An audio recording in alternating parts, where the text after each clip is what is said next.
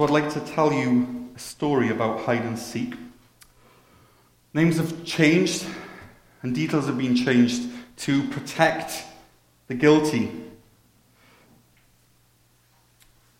But the general facts of what I'm about to tell you are true as far as I can recall. When I was a kid, I did what many kids do. I was playing hide and seek with some friends and we were running around the house, we were having fun. There's something about hide and seek that gets the adrenaline really going, whether you're the one who's looking for the best and the most undiscoverable hiding place, or whether you're the seeker who's on the scent like a bloodhound on the trail of a fugitive. It's all very exciting. And so I was playing with these friends of mine, and we were playing the game, and eventually everyone got found, which is the point of the game. But what I didn't know during the game was that something scandalous had taken place. And I heard about it afterwards from one of my friends. Again, the details have been obscured to protect the hide and seekers, but I heard that during the game she went and hid in the bathtub/shower and pulled the curtain shut. And she crouched there and she hid and she waited and waited. So far so good. No one had found her. Then all of a sudden she heard the bathroom door open and someone come in. And I think that she assumed that the game was up and that she was found. But the curtain stayed in place. She was not yet found. But she also realized that person hadn't left the room. And if I was her, these are the kinds of thoughts that would be going through my head at that moment. I'm playing hide and seek and I'm hiding in the bathtub/shower. Someone is in the bathroom with me, but it doesn't appear that they're too focused on finding me, which means that playing hide and seek isn't first and foremost on their mind, which means they must be in the bathroom for another reason. And if I was here, I'd have paused and then repeated that last phrase to myself, they must be in this bathroom for another reason. And what proceeded to happen was that this other person, with no idea that there was someone else in the bathroom, safe and secure in the knowledge that he was alone in the most private of rooms, proceeded to do what people generally do when they go into the bathroom. He went to the loo. Now think about it. If you were the person hiding behind the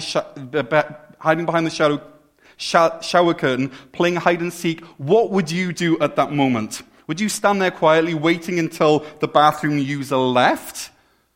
Or would you politely cough and alert them to your presence? Or would you do something else? Let's take a minute now to turn to our neighbor and discuss that very thing. If you were in that situation, in the shower/bathtub, what would you do? You have about 1 minute to share your thoughts.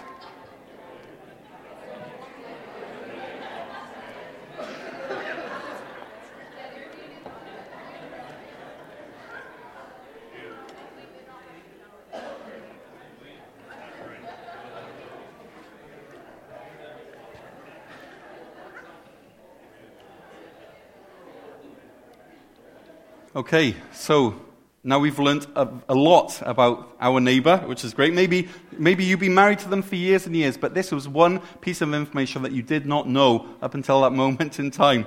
And maybe you had no idea who the person is next to you, and now you know way more about them than you actually wish you had. So either way. So last week, the Israelites crossed the Jordan River, and before God allowed them to move on, he asked them to stop. He wanted them to back up in order to move on. And he reminded them of his faithfulness through the rite of circumcision, that they were in a covenant with him, that he was their God and they were his people. And that place, as we found out last week, was amazingly called Foreskin Hill because of the sheer number of men that were circumcised at that moment in time. And then God also reminded them of his salvation through observing the Passover. And both circumcision and Passover point forward towards Jesus Christ, because he was the one who was cut off for us, and he was so that we could enjoy this covenant relationship with God. And he was also the one who was the Passover lamb who bore our sins and took the punishment that we deserve, so that we're freed from having to face God in his perfection in our natural state as sinners. And so only after the Israelites had been reminded of God's faithfulness and God's salvation that they were ready to move on.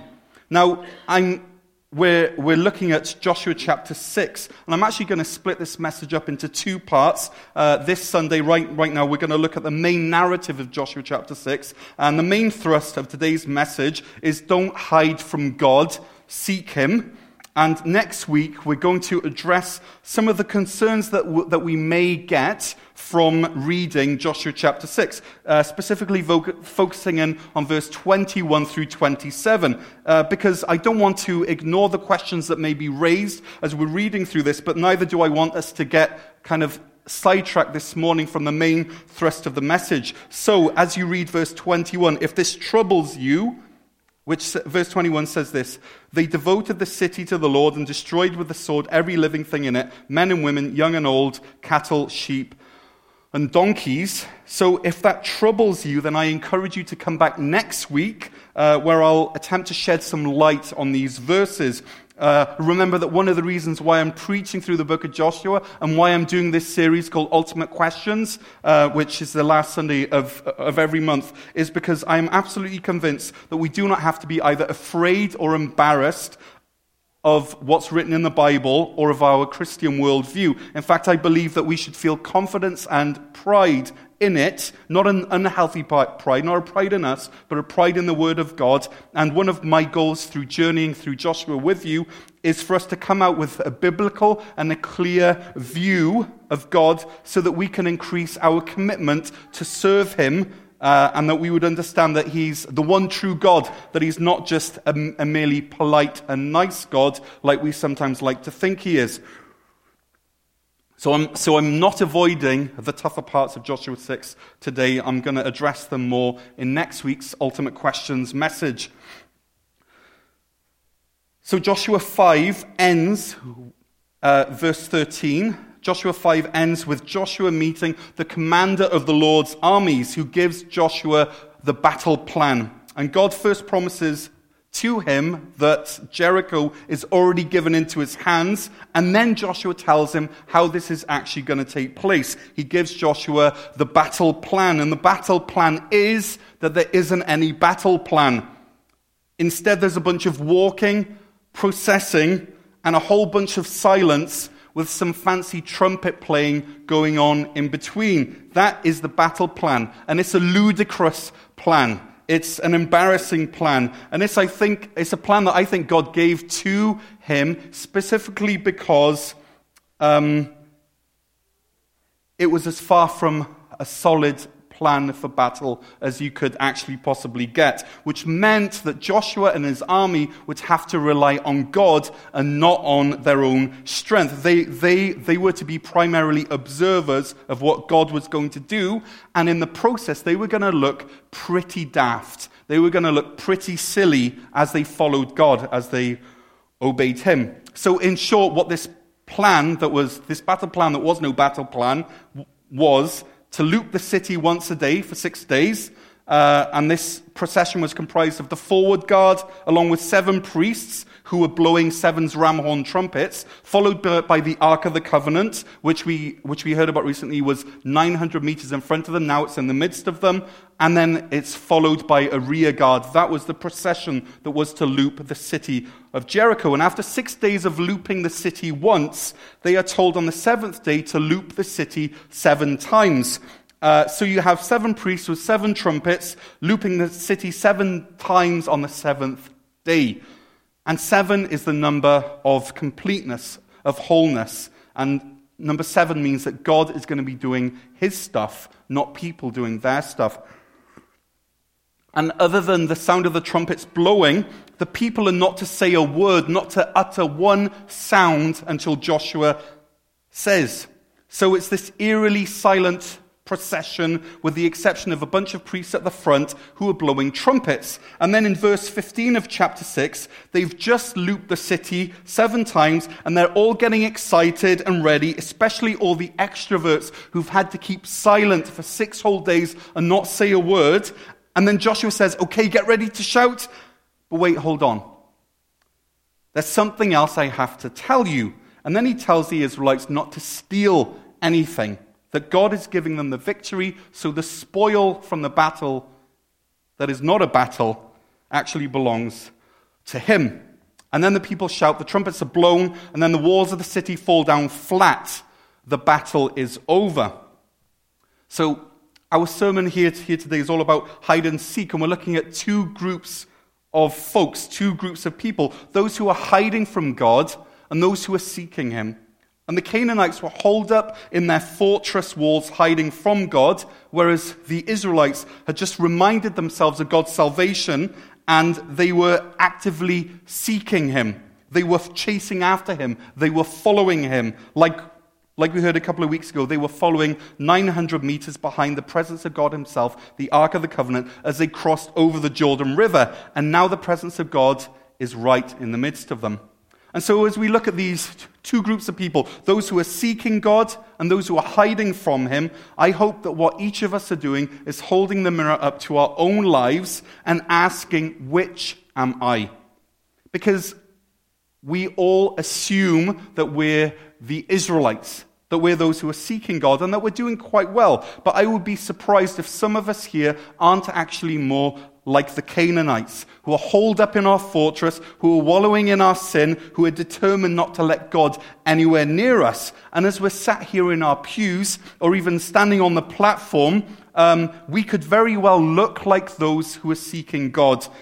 We've worked on our poker face for Sunday morning, and it's just right. It's got some commitment there, some worship thrown in there with just a little bit of repentance so that people don't get suspicious of how full of the Lord we are. We've worked on that face and it's just so. Meanwhile, we're hiding. We're in a self-imposed siege. We are depending on our own dwindling resources. We are self-sufficient.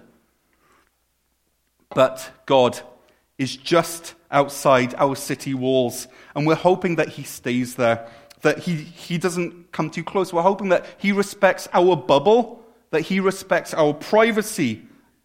And anyways, what right does God have to invade our space? Yes, we aren't perfect, and you may even call us sinners, but we're not hurting anyone. At least we're not hurting anyone that much. And what happens in the privacy of our walled city stays in the privacy of our walled city, because faith and religion are very intensely personal things. At least that's what we think. So we reason, as long as God looks after his stuff, which is mainly what happens on Sundays between the hours of 10 and 12, and then he leaves me to look after my stuff, which takes place between 12:01 on Sunday afternoon and 9:59 the following Sunday, as long as we each respect our zones, we should be okay. You see, we like to treat God like he's a parent with maybe visitation rights of just a couple of hours a week, and even then under supervision. But Joshua chapter 6 shows that God is far from being a person with parental visitation rights. He's a sovereign king with supreme rights. Let's turn to Joshua chapter 5 verse 1, then Joshua 6 verse 1. And I would encourage you to look in the Bible so that you know that I'm not making up what I'm saying. So Joshua 5 verse 1 says this: Now when all the Amorite kings west of the Jordan and all the Canaanite kings along the coast heard how the Lord had dried up the Jordan before the Israelites until they had crossed over, their hearts melted in fear, and they no longer had courage to face the Israelites. Chapter 6 verse 1, now the gates of Jericho were securely barred because of the Israelites. No one went in and no one came out.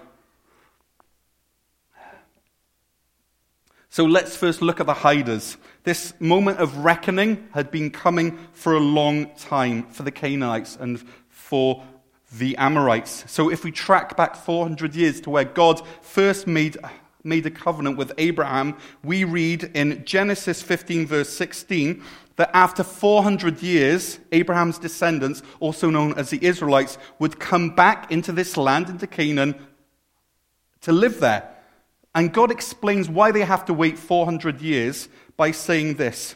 In Genesis 15 verse 16, for the sins of the Amorites have not reached its full measure. For the sin of the Amorites has not yet reached its full measure. For the sin of the Amorites has not yet reached its full measure, which means that his grace was still extended to those living in this land. There was still hope.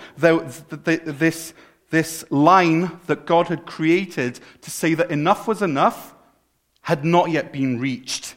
God is telling those who live in the land of Canaan, I'm watching you.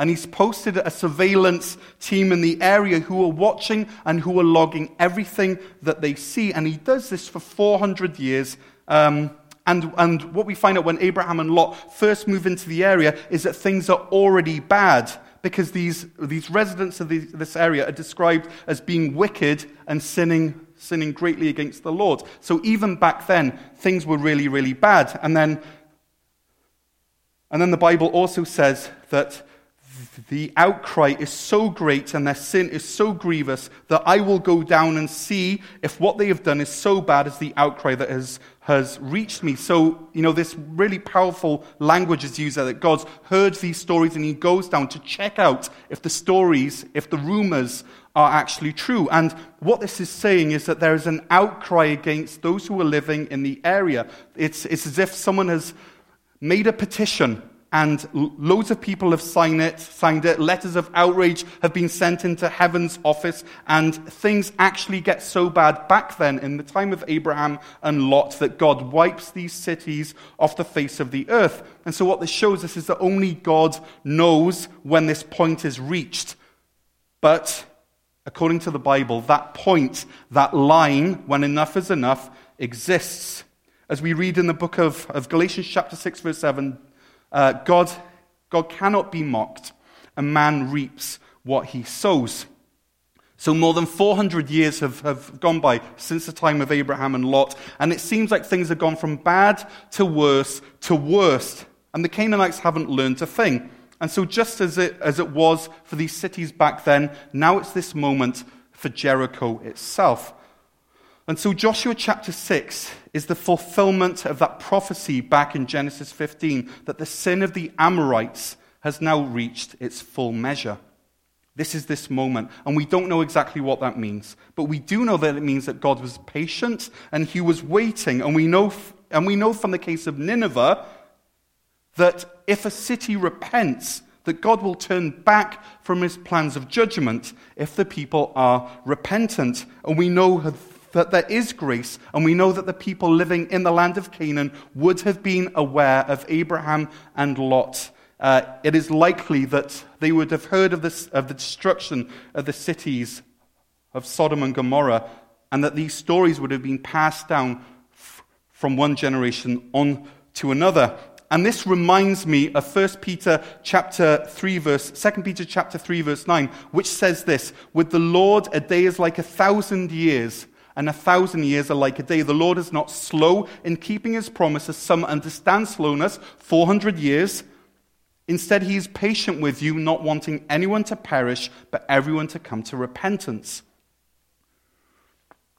So we read in the Bible, as we look at the whole counsel of Scripture, we realize that God is patient, that it's his desire that everyone repents. This is his desire for all humans everywhere, yet he cannot ignore sin, and there comes a time when God says, enough is enough, and judgment comes. And so we have the Canaanites hiding. We know that they know about God. We know that they know about his reputation. We know that the word on the street in Jericho itself is that God is coming, and as a result, the people are afraid. And as we heard from Rahab back in Joshua chapter 2, the people in Jericho acknowledge that God is the one true God in heaven above and on the earth below. And they know that he dried up the Red Sea, and now the same thing has just happened in front of them in spitting distance of their own city. They know that he's supremely powerful. These are all the things that the citizens of Jericho know. And what is their response? Their response is to lock themselves up. They don't parley, they don't bring out the white flag, they just hide themselves within their own walls. They are the hiders. And is that any different from you and me? You know about God. You've heard these stories. You know that he's powerful. You've heard what he has done. People that you trust have explained to you how God has worked in their life, but it makes no practical change in your life. Have you heard the stories, and in your heart of hearts, you know that it's true, but you're still sitting behind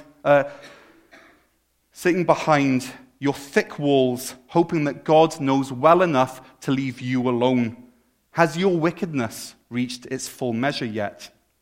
And my words to you are, don't hide from God. Seek him. When I was at university, I was a bit of a pig. And that's an understatement. My parents lived 45 minutes away, and I remember that my parents would occasionally make that journey to come to Cardiff to spend some time with me. And in Wales, 45 minutes is a significant amount of travelling time. You could cover a fair distance of the country in 45 minutes. So they wouldn't necessarily visit me that often, because 45 minutes, it's a ways to go. But when they did come, I knew what to expect. I should have tidied up knowing that they would be on my doorstep very shortly, but I was also comfortable in my own squalor. My house and my room resembled a pigsty more than it did the living space of civilized folks. The pots and pans would be all over the kitchen with baked beans encrusted around the edge, and there would be scummy water left in the sink. There would be ashtrays strewn all over the floor and used cigarette butts here and there, and empty beer cans would be on the armrests of the chairs, and my rolly cigarette papers would be jammed down the side of the sofa, and the carpet hadn't been vacuumed in ages, and my room was a whole other level of foulness. I know that my fingers were stained yellow with nicotine, and my clothes probably stank of the night before. You see, there was something in me that gloried in this general state of lack of hygiene. And I thought I was being authentic. I told myself that I'd escaped the rat race. I told myself that I was living some kind of a bohemian ideal, and I didn't care about all the trappings of life. And in fact, one of the only things that I actually cared about was that people realized how little I cared about stuff. That was the only thing that I cared about. So I'd know that my parents were coming over. I wasn't stupid, and even though we didn't have smartphones back then, I didn't even have a phone, I did have an actual watch on my wrist, and I could tell the time, and I knew their standards. I'd been raised by them for 18 years, and I knew that my mum liked vacuuming the stairs and washing the curtains, and my dad would clean the car every week. And I knew that our garden back at home was one of the most consistently lovely gardens I'd ever seen. I knew all this. I knew my parents' standards, and I chose to welcome them into the rat hole of my house. My parents were on their way, and I was choosing to stay in my mess.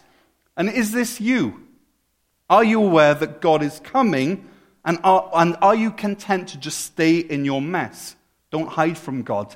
Seek him. So we've met the hiders. Now let's have a little look at the seekers. Let's turn to verse 8 of Joshua chapter 6, which says this.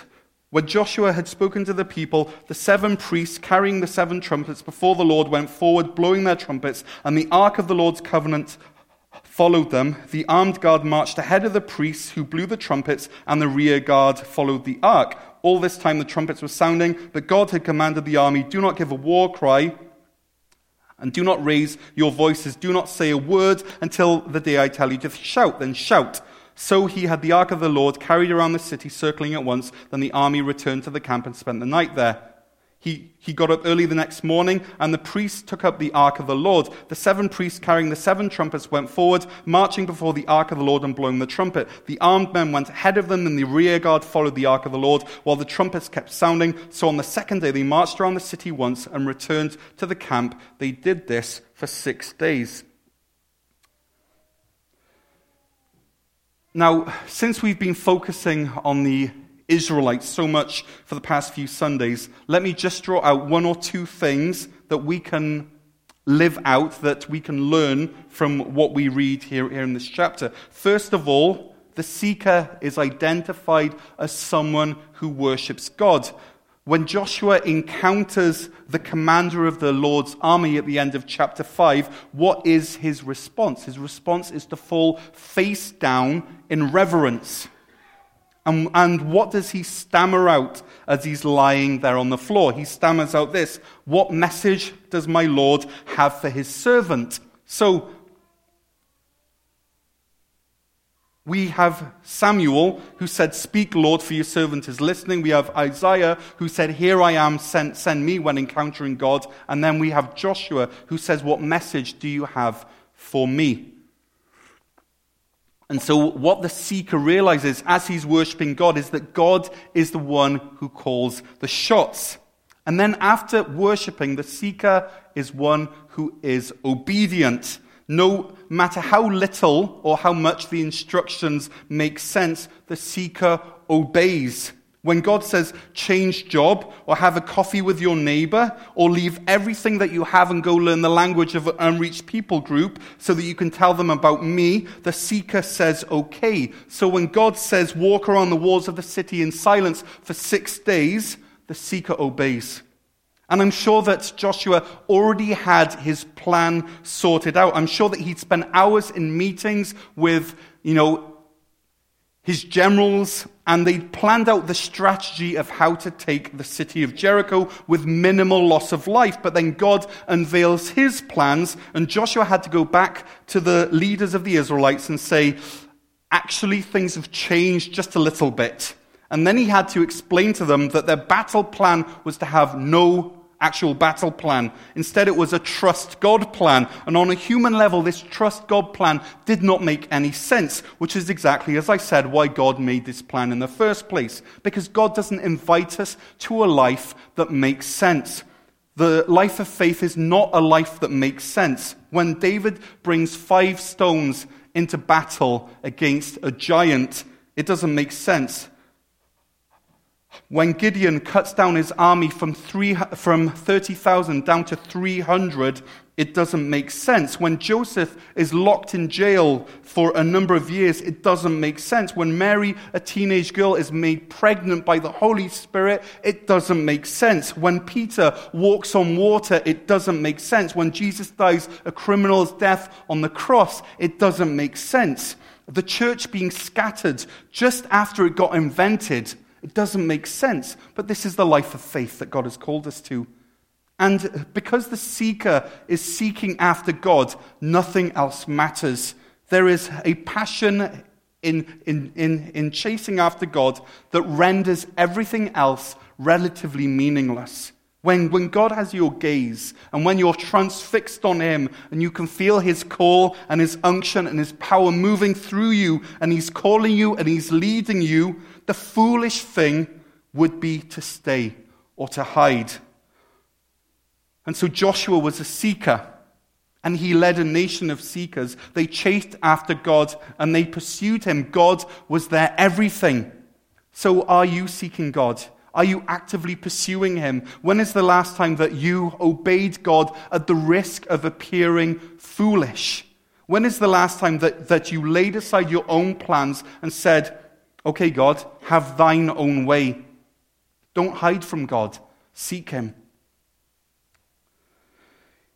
Here's a sample of some of the questions which we're going to be looking at this week in our grow groups. Who do you think the commander of the Lord's army was at the end of chapter 5? And when the commander of the Lord said neither, when Joshua asked him if he was for him or the Israelites, what did that mean?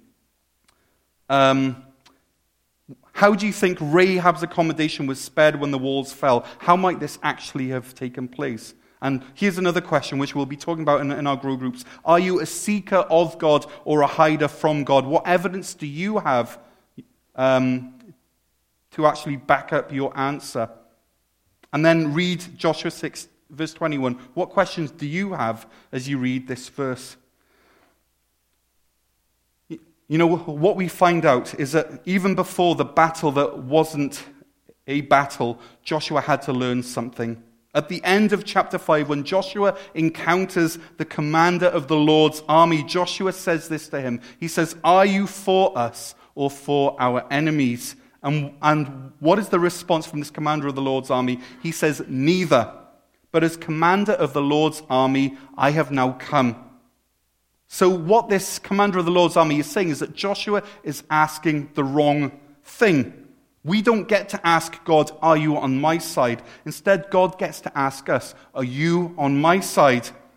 You see, the issue isn't whether God was for Joshua or not. The issue was whether Joshua was for God.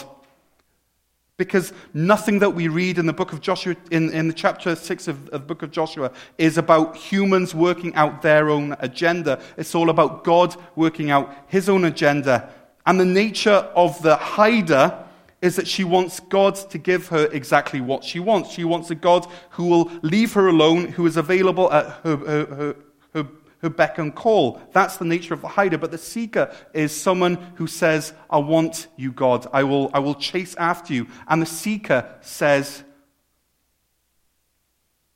I am for you, God, not are you for us. So there are the hiders and the seekers, and things didn't go very well for the hiders. They locked themselves in and they depended on their own resources. This was a culture that had learned how to trust in itself and to go its own way. These were people who had signed their own fate. This was the moment when the sin had reached its full measure, when God could no longer ignore the cries that were going up to heaven against these Canaanites, and God acted in a decisive way. Judgment comes and it is complete. Jericho no longer exists. But the good news, and there is some really good news in the midst of all this, is that hiders can become seekers. Those who are hiding from God out of shame or who are enjoying their sinful lifestyle way too much to change can actually change. It's possible that the Jerichoites could have stopped before their sin reached its full measure. How do I know this? Because of Rahab. She is someone who lived in that city, who transformed from being a hider to a seeker. She had fruit in keeping with repentance. She placed her trust in God and she was saved. She heard the reports of God just like everyone else did. But she did something about it. She changed her allegiance from serving the local gods to serving the one true God. She stopped hiding from God and instead she sought him out. She's the one who proves that hiders can become seekers. Verse 26 says she lives among the Israelites even until this day. She changed her fate, but it takes faith to turn from a hider into a seeker. It takes courage to reject the comfort of what is known and to venture out in faith. It takes feeling sick to the pit of your stomach of knowing how things are and knowing that it cannot go on like this anymore. It takes calling on the name of the Lord. It takes repentance. It takes turning your back on what you've known and how you've learned how to cope. It takes turning to and seeking a God who's seeking you anyways. It means finding a God who found you first. Matthew chapter 7 says this, ask and it will be given to you. Seek and you will find. Knock and the door will be open to you. For everyone who asks receives. The one who seeks finds. And to the one who knocks, the door will be opened. And Rahab was someone who knocked on the door and the door was opened to her. She was a prostitute in a nation of deeply, deeply sinful people. And she's here in the Bible to show you that a hider can become a seeker. You can be a 21st century Rahab regardless of what's happening in your life right now. But just like the people of Jericho found out, this deal had a time limit on this. One day on this earth, our sin will reach its full measure, and then God will come, and then it will be way too late. You cannot hide from God forever. So we have to give up this idea that our thick walls are able to keep him out, because to him they're just straw. Don't hide from God. Instead, seek him. Because the only way to stop God finding you and breaking apart the structures that you've created to keep him out is to seek him. It's rather counterintuitive, but that's what we read in the Bible. It's much, much better to know God as faithful Savior than as the breaker of walls. And that means leaving those walls and seeking him. It's the only way, and it's always been the only way. Hiding from God is the most futile thing that you can ever do, but seeking God is the most fruitful thing that you can ever do. We read in the Bible, seek the Lord while he may be found. Call on him while he is near. Let the wicked forsake their ways and the unrighteous their thoughts. Let them turn to the Lord and he will have mercy on them, and to our God, for he will freely pardon. We're going to end our service today by creating space for us to do a bit of a heart check, to let the Holy Spirit look inside us, to search our hearts, our motives, our memories, our intentions, and to allow God to show us where we're hiding from him and where we're seeking him. Remember, it's not about you asking God, are you for me? It's about God asking you, are you for me? So don't come into this time now having already knowing which camp you're in. If you're a hider or a seeker, allow God to speak to you in the quietness, to maybe convict you where it's needed, and to reassure you where it's needed. So we will have a song playing in the background, and the words are going to be up on the screen. And after this, we will have some quiet worship music, which will allow us to have this space which we need. So feel free to come kneel at the altar. Feel free to stay where you are. If God is moving you to go pray with someone, then listen to the Spirit and respond. And just ask them, is it okay if I pray with you? If they say yes, great. If they just want that time alone with the Lord, then let them. On Friday night, I told Meredith that I would be preaching on playing hide and seek with God on Sunday. And do you know what Meredith's words were to me? She said this: you can't hide from God, but you can seek him. And I think that just about sums up the entire message. You can't hide from God, but you can seek him. And if a 10-year-old is able to get that, then I think that you're able to get it too.